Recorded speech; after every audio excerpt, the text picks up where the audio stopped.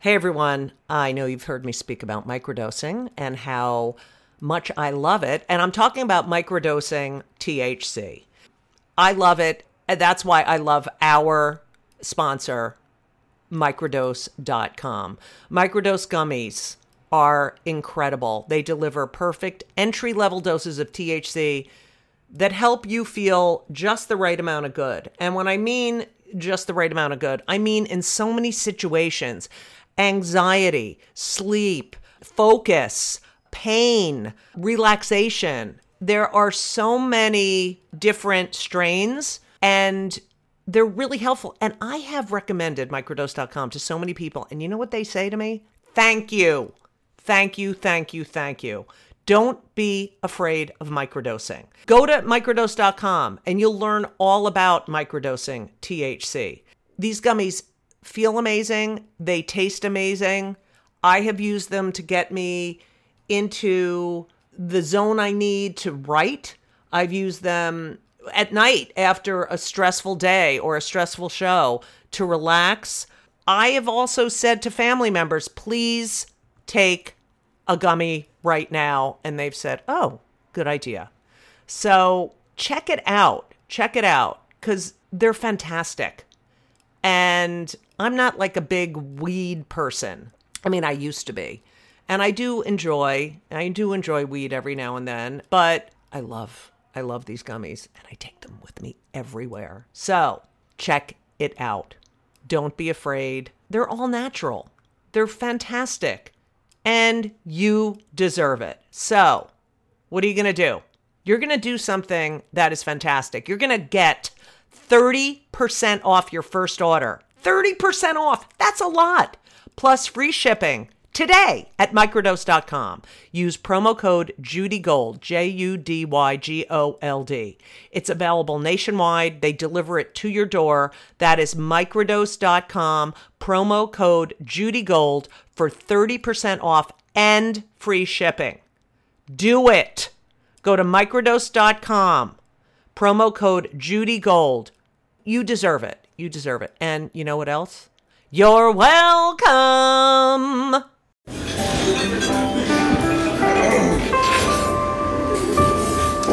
Well, I don't see the point in waiting any longer, so let's bring her out. The star attraction, the one you came to see. Ladies and gentlemen, the one, the only, Miss Judy Gold. Ladies and gentlemen, look, I don't know how to introduce this next guest, except we have so much in common because we're there. I'm going to just do a warning before we begin today that the Jew Bell, if you're working with other people, which you're not because we're in a fucking worldwide pandemic, if you play this podcast loud, just know this is going to be nonstop Jew Bell today.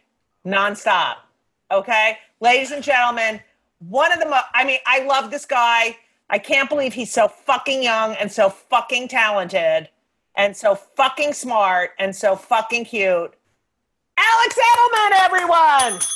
That's so nice. And it's sad because I want that printed on my gravestone, but it's too obscene to go there. Right. But, you know, and you're not getting cremated because you're okay.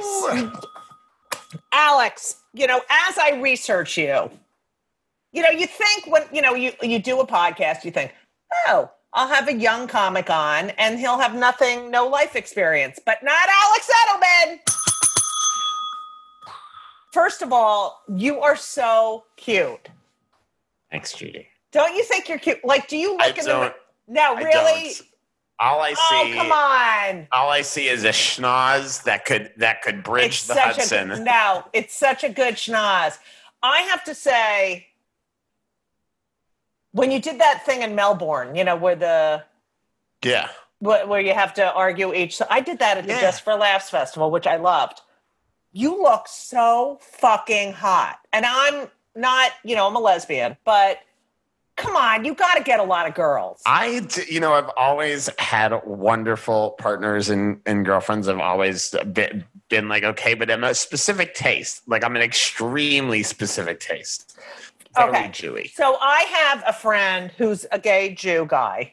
Mm-hmm. And he thinks Andy Samborn is the hottest thing in the entire world. And I guarantee you, he would think you're the hottest Andy thing in the entire world. Andy And Samberg. Samborn. What the fuck is wrong with me? Yeah, you just made him a country club guy. And Samborn. All right. So Alex Edelman, you know you're going to be a huge force in this. I mean, you already are very successful, but you realize that I'm going to have to ride your coattails, and you're going to have to help me because I'm 57 and everyone's like, hey, don't fit the algorithm. Go fuck yourself. So if I have an Alex Edelman on my side, I'm all set.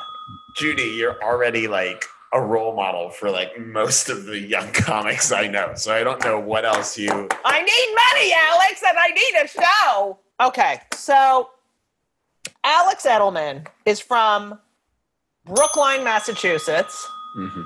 The most Jewy part of Boston. I mean, everyone says Newton, but Brookline is like old Jewy, like settlers of Jews, okay? Alex is the oldest of 3 boys, all with names that begin with A, which we'll get into at some point. Mm-hmm. Orthodox family. Mm-hmm. But here's the thing. And we're going to get, you started doing stand-up at 15. Yes, great. Okay, you're so cool. Okay. No? 15, right? I mean, I went to my first open mic when I was 15, but I didn't get serious about it till, college. Right. I did mine first at 19. Mm-hmm.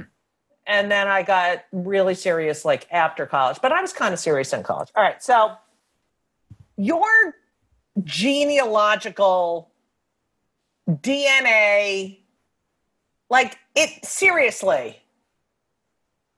You fucking lucked out, okay? What are you talking about? Yes. So your mother's a lawyer, Cheryl. Yeah. Okay, I'm just going to read to the audience. I'm just going to have to do this about 100 times before I read this. Okay. Oh, my God. Okay. Your father's an engineer, a scientist, a cardiologist, and an inventor, and a professor. Mm-hmm.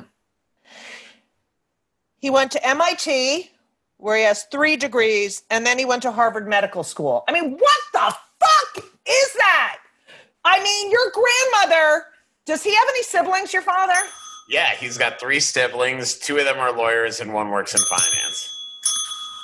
And which one is he? What out of the 3? He's the oldest. He's the oldest of the 3. Okay. How do you follow that? Like, first of all, your mother, you can't. Like mother, your grandmother. Is your grandmother still alive? No, sadly, she was so smart. She was the first woman to go to University of Chicago High School, University of Chicago, and then the University of Chicago Law School. No fucking way. When did she graduate University of Chicago Law School? I have no idea, but she was there with Patsy Mink and Robert Bork. She was like a really clever, smart, lawyer. And my dad likes to tell a story about they went on a family trip to DC, and my grandmother's there like wearing shorts and stuff. And in the Senate, they're taking a tour of the Senate, and she like detours to like go say hi to Robert Bork or something. And Robert Bork was like, Esther. Like, I'm sure I'm getting it wrong. But yeah, these were, and my grandfather grew up on a graveyard in Staten Island with nothing, because his father came over from Europe, and the only job he could find that would let him not work on Shabbos was taking care of a graveyard.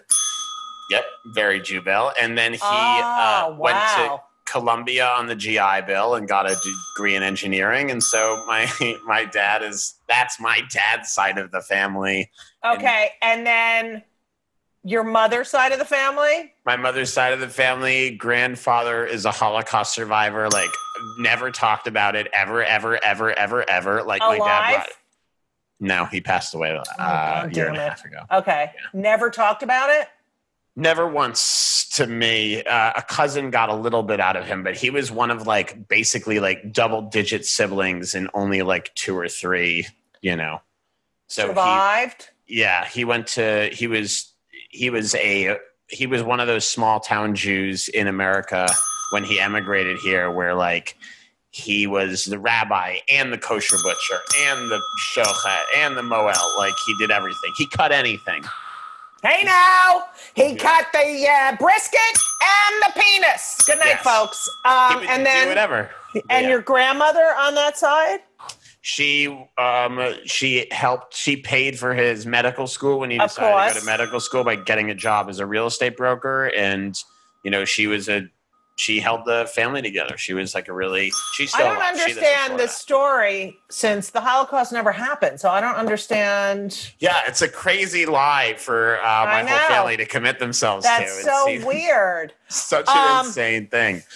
So when I had to look up your father. Eleazar, is that his name? Elazar. Eleazar. Shit. Because I was thinking Eliezer, because the Bible. Yes. So Eleazar and Cheryl, Yeah. where did they meet? Like, first of all, I can't imagine being your father's mother. My son has a PhD from MIT, and he is at Harvard Medical School. Oh, don't you have 3 other kids? Yeah. And he has over 80 patents. But what about your 3 other kids? Yeah, they're fine. And I mean, there's that old joke about the first Jewish president elected, and his mother's up on the dais at the inauguration, Oh, yeah. and she nudges the person sitting next to her and goes, my other son's a son's doctor. I know. That is I know. What about the one about there's one about the son is drowning at the beach, and the Jewish mother's like, "My son, the doctor, is drowning," and then they rescue the guy, and the mother's like, "He had a hat." Yes, all right, you're so combining two. I know. My last thing, my favorite Jewish joke, period, and Steve Fabricant at the Cellar tells us one a lot, is these 2 Jews are walking by a church, and there's a sign that says that if you convert, you get $600. And one of them says to the other, goes, "Hey, go in there, get the money, we'll come out, we'll split it." And the guy goes in, and he comes out 5 hours later, and his friend is like, "Did you get the money?" And he's like, "Is that all you people think about, money?" I know, I love that. I love that joke. That one is a great one. I mean, classic. How many Jewish mothers does it take to change the light bulb? I don't want to trouble anyone. I'll sit in the dark. I'll Yeah. sit in the dark. I mean, I love that one. I mean, we are a funny people. So Yes.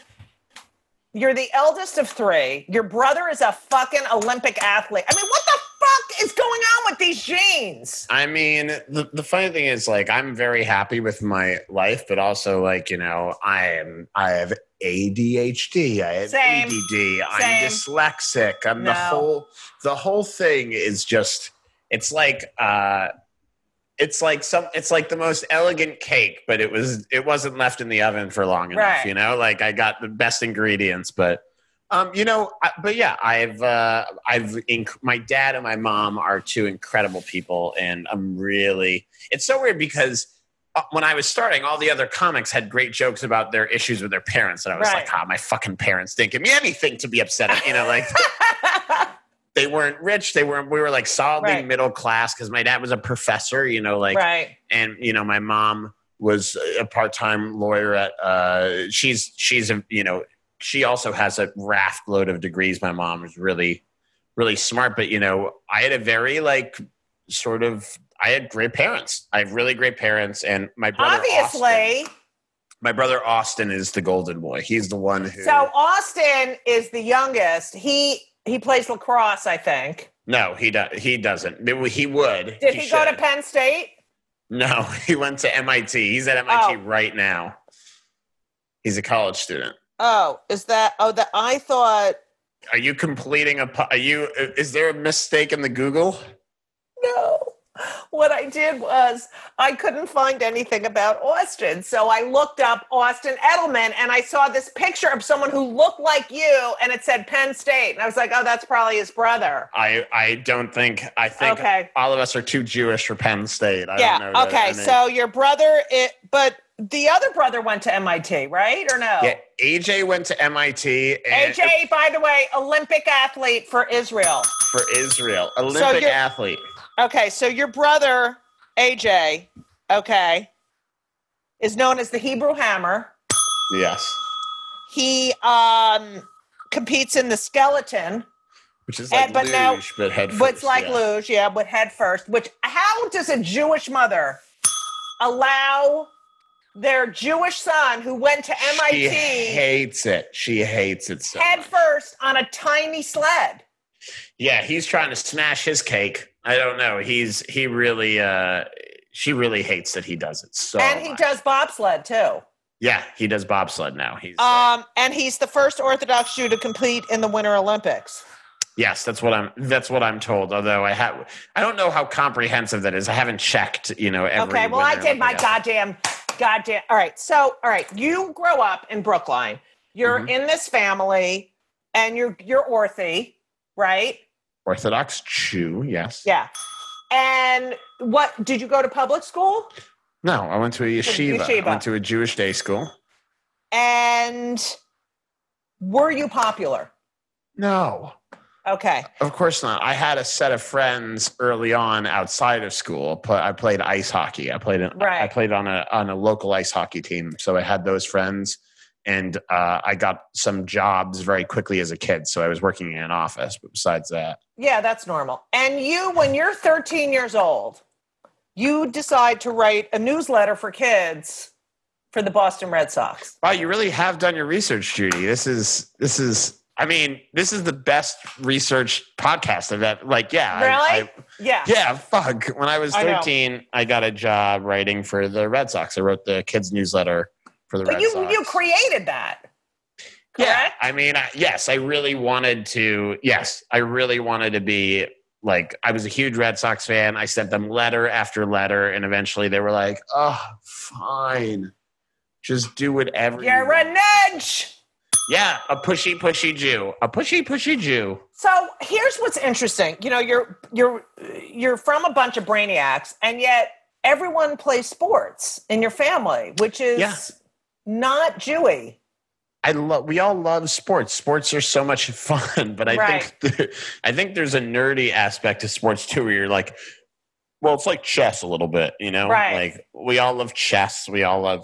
I think Jews are secretly, they love sports. They're just not good at them. My brother made the Olympics. He came in 27th place. You know what I mean? He's not. Jews. Oh, shut the fuck up. Well, I have a Division I athlete that came out of my body. That's true. That's true. Well, your son's a basketball player. Right. But, talk about hard work. I mean, he is gifted, but he's also very coachable. And he had a female coach when he first started who taught him, not about win, but about form, and, get footwork and hand-eye and blah, blah, blah. And he's like an amazing, one of the best 3-point shooters of his age group in the country. Right. I mean, but that is how, that's how Jews do it. You just practice. Right.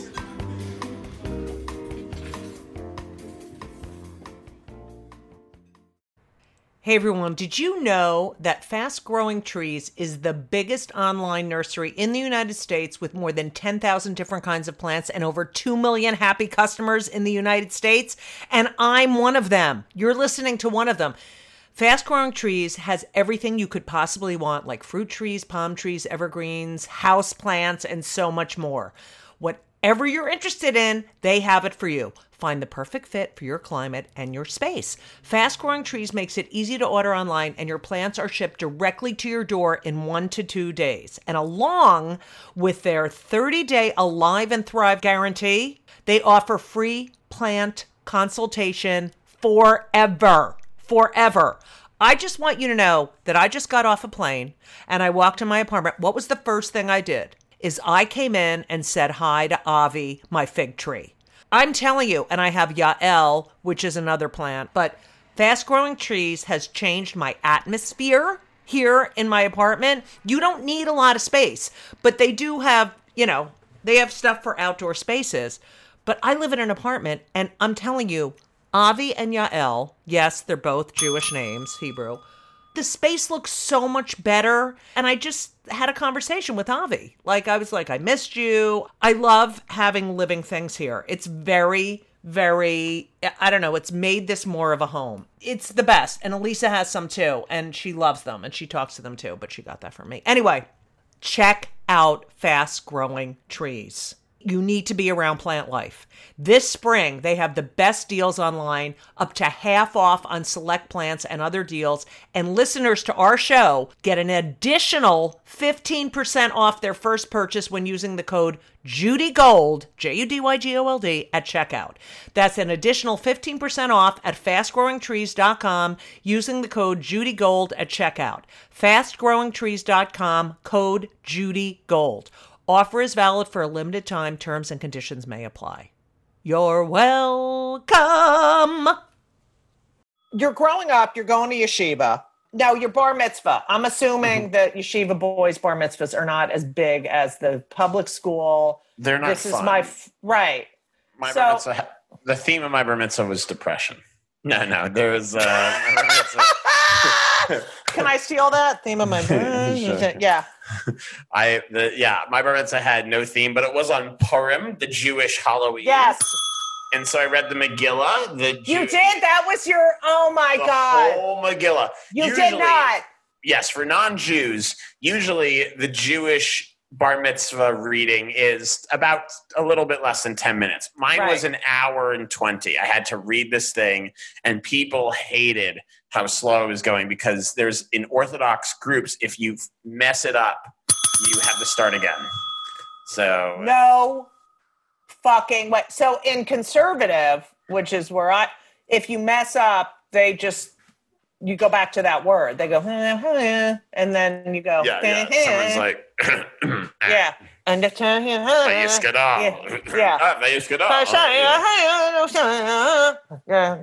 it was. So you had to start the Megillah again? I didn't. And also I've never, that's what the law says, but it's so extreme that I know. I can't with the extremes. So do you, it happen once. When you were doing your reading of the Megillah, did they all have noisemakers every time you said Haman? Yeah, of course. It was a big thing. This is such inside baseball, no pun intended, for Jews. Okay. So let's explain for the non-Jewish listeners that Purim, it is sort of like our Halloween. And again, we end up murdering someone, which is excellent. But we eat those Hamantashen. Because Haman, triangular cookies. Based on his hat. If you're a New Yorker who wonders what Purim is, it's that one day a year you see a Hasidic Jew on a street corner dressed like Superman. That's right. That is Purim because you get dressed up. You tell the story of Purim. Everyone, eats these Hamantashen and gets wasted, basically. Yeah, getting wasted is part of the. This is so Jewish. Right. Part of the Talmud. There's a big argument over, which is Jewish law. There's a big argument over whether or not you have to get drunk enough that you can't tell the difference between blue and green, or the difference between blue and white. But either way, you have to get wasted until you it's the law. You have to get wasted. Right.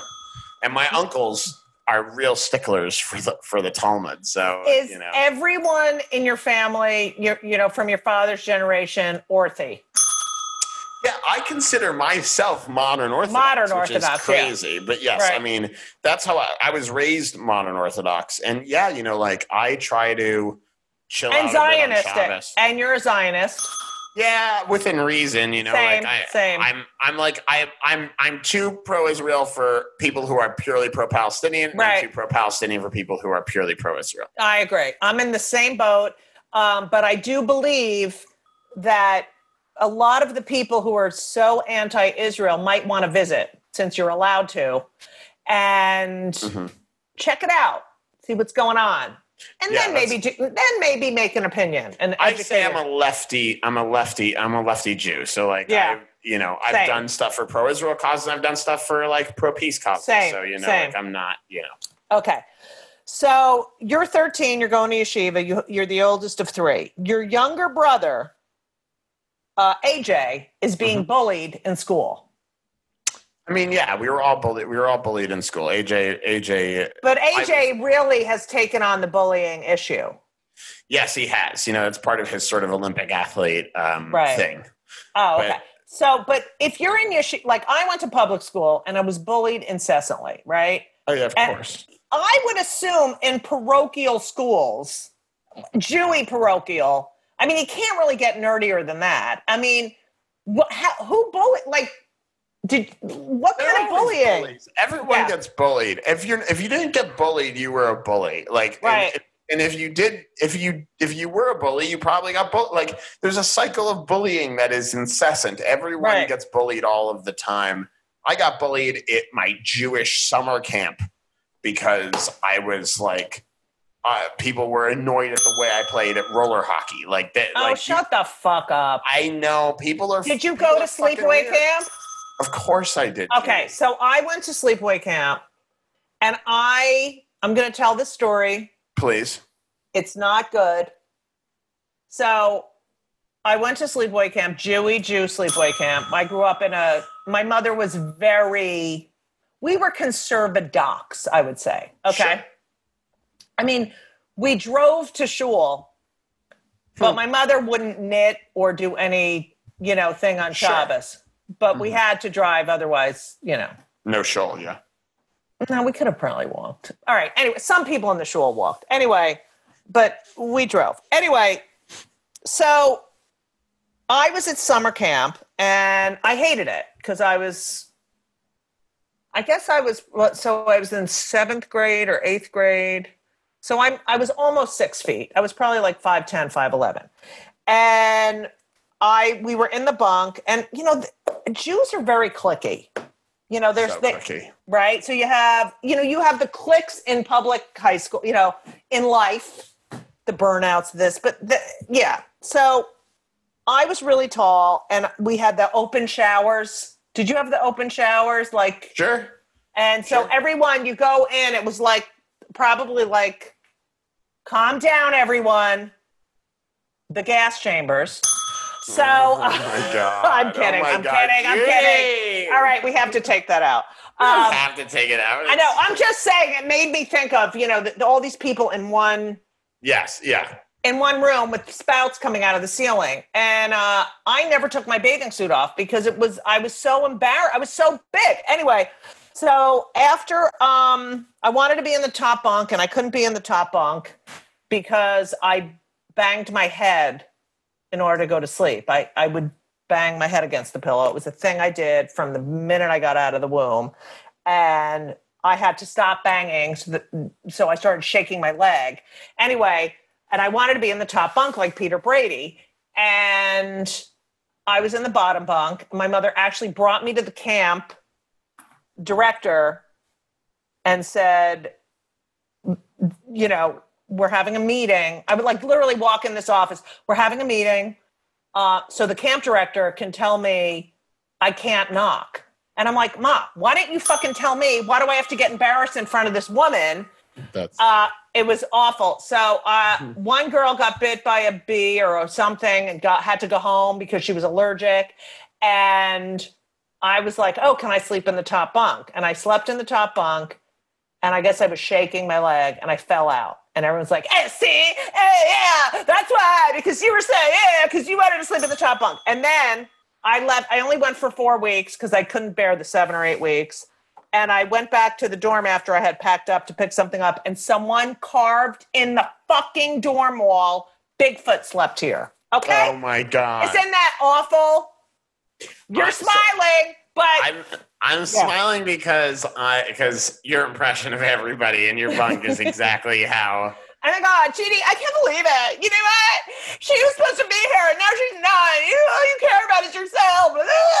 It was so fucking. And I was like, oh, I hate all of you. I did something that I'm not super proud of. What? Go. I was at this something called the Israel Hockey Academy. I was the only Boston kid, and everyone else was from one of the 5 towns, Lawrence, Woodmere, one of these places. And I was just an outsider because everyone else was a, Lawrence or Woodmere kid. Everyone was, it was a different thing. I was not welcome. And there's this one kid, and his name was David Bernstein. And I know. He lived across the street from me. There was a David Bernstein who lived across the street. Not David Burstein, but his no, name Bernstein. Okay. Could have been but yeah, it's a very common Jewish name. But this kid he did something that I hated so much. He bullied me, sure, but he broke my favorite hockey stick, and then he sort of stuck it in the mud outside my bunk. So when I came out in the morning, like my two halves of my hockey stick were there. And so I launched a campaign of terror against this kid that had to, I spread a rumor. I put sand in his sheet so that he never was like, I would cut little bits out of the bottom of his shoes so that he walked with like an instep. I found out which shampoo was his, and I put like vegetable oil in the shampoo so his hair was always greasy. And then I was like, do you notice that David Bernstein's hair is always greasy? And he was like, and not so shampoo even more. And it was like the most disgusting, horrific, sociopathic. I was like, I'm going to break this kid down. And then I was like, hey, I've been noticing. I remember, so like about a week into this, I was like, I noticed that you're just like having some problems, everyday inconveniences. And like, if you apologize to me for my hockey stick, I can make sure that they stop. I was like a little mafia boss. That's good. I like that. I was a fucking monster. And yeah. I told that story once to a group of people, and genuinely everyone was sat there open mouth. They're like, you're a maniac. How do you think that But story? So what happened? So did he stop? He hated me. There was a meeting. There was a meeting with us two and the camp director, because the counselors weren't stupid. They knew that I was like trying to destroy this kid's life. And David Bernstein paid for a new hockey stick. And I don't understand. Like, why didn't he just get in trouble initially? Because it was all hearsay. And also, I don't know if you know this about or remember this about Jewish camps. There's a real, like, counselors sort of let, like, frontier justice happen. A big problem with bullying is where they're just like, it'll do we need to have a meeting? And everyone's like, nah, we don't need to have a meeting. Right. Now I'm sure it's different. Now it's like, oh, my God, safe space. Okay, so you're 15. Mm-hmm. You're at a Jew school. Now, you did really well. You did grades-wise? No, horrible student. Absolutely horrific student. How did that work with the perfect parents? Not well. It was a lot of pressure. I feel real bad. You know, just like when your kid is learning disabled and you were two sets of kids who got great grades, I think you're just like, what's going on? I know. So when did you realize you had dyslexia? Sophomore year of college. No fucking way. So you're going through and you're can you describe what it's like to have dyslexia? So like I pick up a book, right? Mm-hmm. And I see, let's take my book. Yes, I can say that when they come for the Comedians World Show. All right. So, and I just open and I just start reading. So when you open a book. I can read. I can read. I just have it. Sometimes things just swim in front of me. Sometimes I can't get a handle on the page. Sometimes I can't. You want to know what's weird? There's certain fonts that I do better with and certain fonts that I do worse with. Like there are dyslexia-friendly fonts for people. Like that's really? What are they? I don't know. I have it in my email somewhere that there are. What are you like the whole time you're in school? Are you? I mean, you must have absorbed all the information. Was it that you tested poorly, that you couldn't? I mean, I have ADHD and ADD. So yeah. It's just things I would look at a page and it would feel like busy to me. Right. Like sans serif fonts, like Arial, like those are pretty decent fonts because the letters don't look so like bunched up together. Right. But I didn't get it. And also I was reading Hebrew, which is right to left. And I was having real issues with that sort of, and it's hard for me to read that way. And it's not like some people on the spectrum of dyslexia are really like, they can't read anything. They can't do anything. And I'm lucky, and I'm actually a quick reader with, but like there's a book called, A Visit from the Goon Squad, which is a great Jennifer Egan novel. And it's got all these different typefaces and there's just one or two chapters where I was like losing my mind, where I couldn't follow the book at all. And Marcus Zusak has a book called The Book Thief with a bunch of different fonts. And I was just like, I hated it because the book is wonderful. And I listened to it on audiobook, but like, just could not do. So yeah, I have these, but more it's ADHD is a big problem for me. Couldn't focus. Horrible? Oh, I remember, and if I had been diagnosed before I was in my 40s, maybe I would have had a fucking different life. But I remember when I was a little kid and we would have like reading time and you would get a piece of you go pick up a piece of carpeting in the corner, like a mat, and everyone had a half an hour to sit and read, right?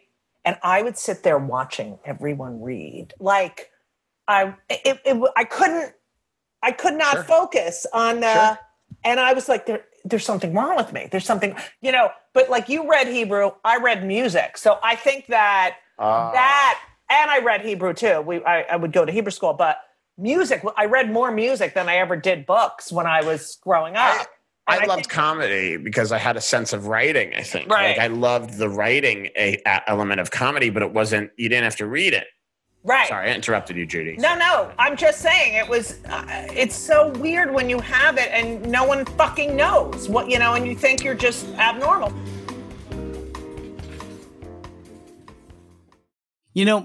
Some people enjoy composing their own music, chord by chord, and others are happiest when they come across that one perfect song.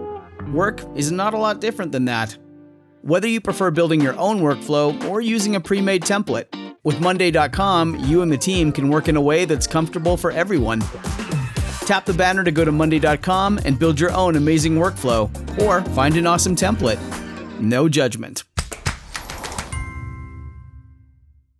How did you get the balls to do stand-up at 15? I loved stand-up, and I had listened to the Brian Regan album live at summer camp. And I was in love with him. And Brian Regan. And by the way, comedy is amazing because, like, I was aware of you as a teenager and like a fan of yours and Gary Goldman's and all the great Jews. Right. And now I have a wonderful life where I regularly get to interact with my heroes, including Regan and I speak occasionally. And like that's crazy. He's brilliant. He's a brilliant guy. He's a genius. And for children.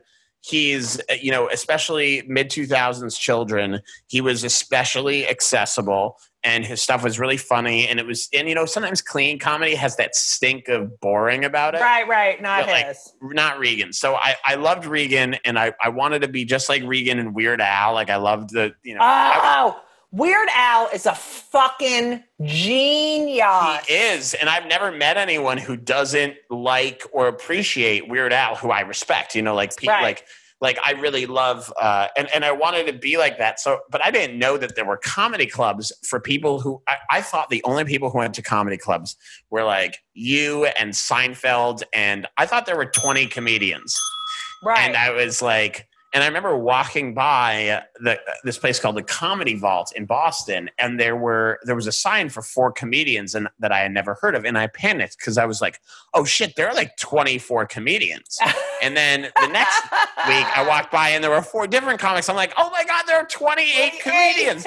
How am I ever?" So I went to a music open mic next to Boston College in a place called Rogies. It was a pizzeria in Cleveland Circle in Boston. And I asked this woman hosting the music open mic, I said, "Can I go on?" And she said, "What instrument do you play?" And I said, "I want to try stand-up comedy." And she went, "That seems like an awful idea." And she said, "How much time do you want to do?" And I said, "How much time do the musicians do?" And she said, 20 minutes. And I said, "I'll do 20 minutes." Oh, you did it. And you were 15? Were you by yourself? I get this. I rollerbladed to the pizzeria. That's how by myself I was. My God. Okay. I bombed so hard. I ran out of material after 3 minutes. I didn't know that you could leave the stage. I riffed on nothing and didn't get a single laugh for the longest time. And when I get off stage, I walk to the back and I put on my rollerblades and I'm trying so hard not to cry. And the whole audience is looking at me. And I thought, I'm never trying stand-up again, ever. And the woman hosting the open mic made one snide comment. She went, who knows, maybe he'll get better one day. And I was like, bitch. That's right. That's all you needed. That's the one. If she had just been like, give him a round of applause, I would have maybe never tried it again. But I was like, one spiteful comment for a woman who probably meant well. Like, it's not even the worst thing you could say. I know. I don't think that was. Maybe he'll get better one day. I was like, is that a challenge? Because I will. And so, did your parents know that you went and did this? I got outed by a local newspaper. This guy named Dave Radigan was writing in the Boston Globe, and there was an article about people doing stand-up on the local scene at the open mics, and there was a sidebar with little jokes in the sidebar. And I had one horrific joke there about how, I go to a Jewish day school, and they teach us all the normal Jewish day school stuff, like, math, history, science, Talmud, world domination, and it was in the sidebar, and my mom saw it, and she's like, "Is this you?" And I couldn't be like, "No, it's a different Alex Edelman, 17." But yeah, I sort of fell into the local scene a little bit. And they had no idea you were going out and doing this? They thought I was going to the library. No way! Yeah, so this went on for 2 years? Well, it went on, but also they sort of, after a while, I think, sometimes I'm like, was the 2000s just a different time? But it was 2007 or so, and my parents were just like, go, try not to be home too late. But I was going out in high school, like not to bars or clubs. I was going to like little improv theaters in Somerville that had shows, and I was watching comedy, and I was really taking in the local comics that I admired, like Tony V and Lenny Clark and Don Gavin and Steve Sweeney. Yeah, love. And Kelly McFarland, who's like, there are just a bunch of great comedians. And I would go to the Comedy Connection on the weekends. I'd rollerblade down there. And Adam Genovizian, who's now an agent, he was working the door, and he would let me in for like $20. I would give him $20, and he would just sort of scoot me to the back. And I saw comics that, some of whom are no longer alive. I saw like Greg Giraldo there. I saw, I loved Greg. Judy, did you played the Connection once or twice? Yes, right? Of course, yeah. But I saw countless comics come through, and sometimes I'll be working a show with a comic, and like in the back of my mind, I'm like, I saw you when I was 16, and you meant everything to like Dom Herrera. Oh, I love Dom. Dom is the fucking funniest. I was funniest. 16 when I saw him, and also, oh my God, people cursing and talking about like cunnilingus, and I was 16. I was like, this is the most avant-garde rock and roll alternative shit you could possibly imagine. And it was just like 2 drink minimum chicken finger selling. Oh my God, I love it. So when you applied to NYU, right? Mm-hmm. Did you put on your application that you were doing stand-up? No. I would think that would help you get in. So the thing that I don't say much, but this is true, I didn't get into NYU on my first shot. I applied, I had terrible grades, but I was a decent hockey player. And a really wonderful coach who was coaching at BU, ice hockey, put in a good word for me at BU, and I got into BU. Mm-hmm. But I just kind of knew that I wasn't going to, and the expectation was that I wasn't good enough to get a scholarship, but I would try to I would try to do well enough to maybe walk on or play club there or something like that. But I wasn't good enough. I wasn't near good enough, and I didn't want to be as you know through your son, college sports, it's all consuming. Right, all consuming. And I didn't have the energy, and I would have ridden the bench, and I was terrible. And I spent a year studying at a rabbinical seminary in Jerusalem. Oh, that's right. I wrote that down. Fuck. Spent a year at a yeshiva in Jerusalem. Yes, in a place called Katamon, which is a neighborhood on the outskirts of Jerusalem, and or not outskirts. There are no real outskirts of Jerusalem, but it's a little bit away. It's about an hour and a half from the center on foot. Right, and so someone was opening up a comedy club while I was there. Wait, so are these all kids that want to be rabbis? everyone's, it's customary for Orthodox kids or even a couple of conservative kids to go to Israel for a year after high school. Some kids do a gap year, but especially if you're not the brightest like me, you do a year and then see. But you are the brightest, but you just. I was not doing well in school. I had no evidence. It doesn't matter.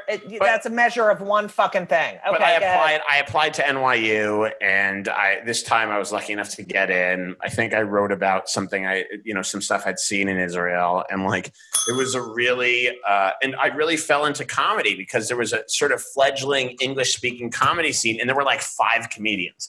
So I headlined. I headlined at when you were 18 years old. Yeah. I mean, when I was 18 years old with literally all the material I'd ever written, I was headlining, and I was terrible. And you wouldn't work on Friday nights, of course. Well, the club wasn't open on Friday nights, but Saturday. I was still. It was a Saturday night after Shabbos activity, and the open mic was every Monday, and it was the same 25, young people, and maybe and some of them were settlers, and some of them were Israeli Arabs, and some of them were Palestinians. So this was a real true mix of people. And they had the same, and so I had to write new material every Monday for the same group of people. And that's how you become a good comic. Right. At writing a bit. So I was following. So, and did you ever want to be a rabbi? No. I mean, I have a real love. The funny thing is, as I sort of lean in a little bit to my Jewish identity, it's been good for my comedy. Right. But no, I've never wanted to be a rabbi, but I do like the way that people, observe. Right. I think that Jewish discussions about God and whether he exists and stuff Right. I love the discussion of religion. Yes. Okay. So you graduate NYU, but you're doing stand-up in New York, correct? Yeah, but I'm not good. I'm it's one of those things where I was sort of feeling my way through. And also New York comedy clubs in 2010, they were mean. They were very, the comedy was very punch downy, and it wasn't exactly for me, but I was I loved those club comics, and I loved I would go to the Cellar a lot and do my homework because I went to NYU, so I was there all the time. But I was doing stand up, but it wasn't. I wasn't making any money at it, and I wasn't very good. I was genuinely So, who would you see at the Cellar? Oh my God. I mean, I'd see Nikki Glazer. I'd see Nick DiPaolo. I'd see Gulman. I'd see Sherrod. I'd see Chappelle. I saw Robin Williams on occasion. I saw everyone. I saw Louis C.K., before he passed away. I saw all of the comics that you could possibly. Right. I saw Dane. Also, people forget this about Dane Cook. He was crushing. But, Dane was there, and Dave Attell I'd always watch, and Kurt Metzger. Attell. Attell is the best. I mean, I have said this 8,000 times on the podcast. I was emceeing the first night he ever did stand-up comedy. What? At Comedy U Grand in 55 Grand Street in Soho. And he came in. He was a student at NYU. And he went on stage, and he did this. Everyone who's listening who's heard the story, go fuck yourself, because Alex hasn't heard the story. So he came on stage, and I remember he did a joke about anorexia was very in the news. So he said, everyone has anorexia. The other day I walked by Macy's, and one of the mannequins had her finger down her throat. That's so funny. And everything he was so funny. He gets off stage, it wasn't that good. I go, oh my God, you're so funny. So, I saw Amy Schumer a lot. Schumer was on the shows. There were so many different. I took a break from the Cellar, I think around that time, because I was doing theater. And when I was pregnant with Ben, I was at the Cellar, and, this is when they allowed smoking. And I was on stage, and obviously 8 months pregnant, and someone's smoking. I said, could you not And they took a puff and blew it in my face. And no one did anything. This is before they had security. It was 2001. Sure. And I was like, I'm done. I can't. So that gave me a bad taste. And then I started doing theater, and then I went back and, because I was there in like 87 and I still, all those, it's so funny because hanging out at the Cellar in some way made me a comedian. But in another way, it meant that everyone at the Comedy Cellar will always see me as a bit of a kid. Right. And so it's funny because sometimes I, run into a comic from the Cellar from, when I was in college, and they're there and they're like, you still doing comedy? And it takes everything in me not to be like, yeah, no, I'm doing better than you. Yeah, Like, I know. I was that kid at Catch a Rising Star in the early 80s. I love that. It's part of your growth as a comic. You love, no one who does comedy doesn't love comedy somehow. Oh, please. I would sit at the bar and pray to get on. And I remember like Joy Behar, like, how old are you?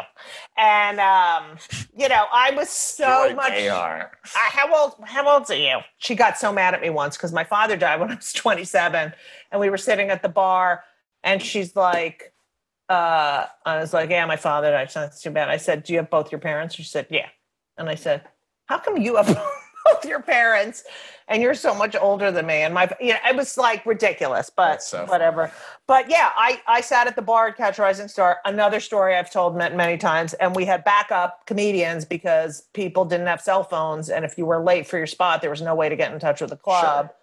And the two backup comedians were me and Chris Rock. So anyway. That's unbelievable. And, the funny thing is those two, I don't know if it's this way at Catch a Rising Star, but some of those people would give me good breaks. Like Colin Quinn was always really nice. Oh, he's the best. And Godfrey who's a mercurial personality. Right. And he would, and I'd watch this guy, Godfrey, he'd go on last at the Cellar and do an hour and crush.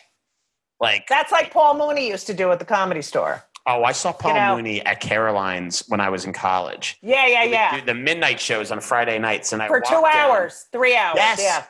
And it would end at 3 a.m. And one night I walked in, and he went, "You want to go on?" No. I go on. I do 5 minutes. I do fine, and Paul Mooney comes, and he spends the first half an hour ripping on me for being white and being Jewish, right? And the relationship between black people and Jewish people. He gets into it. It was and he comes off after it, and he's like, "Hey, I don't mean it, And I was like, "It's the greatest thing I've ever seen, man. It's totally fine." Thank you so much for listening to part 1 of Kill Me Now with Alex Edelman.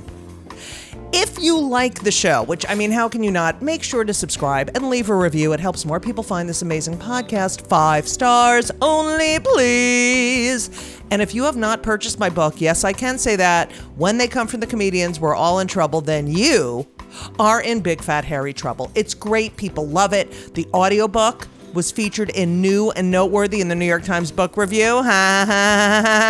Just when you listen to it, I would put it on a lower volume. Good night, folks. Anyway, people are talking.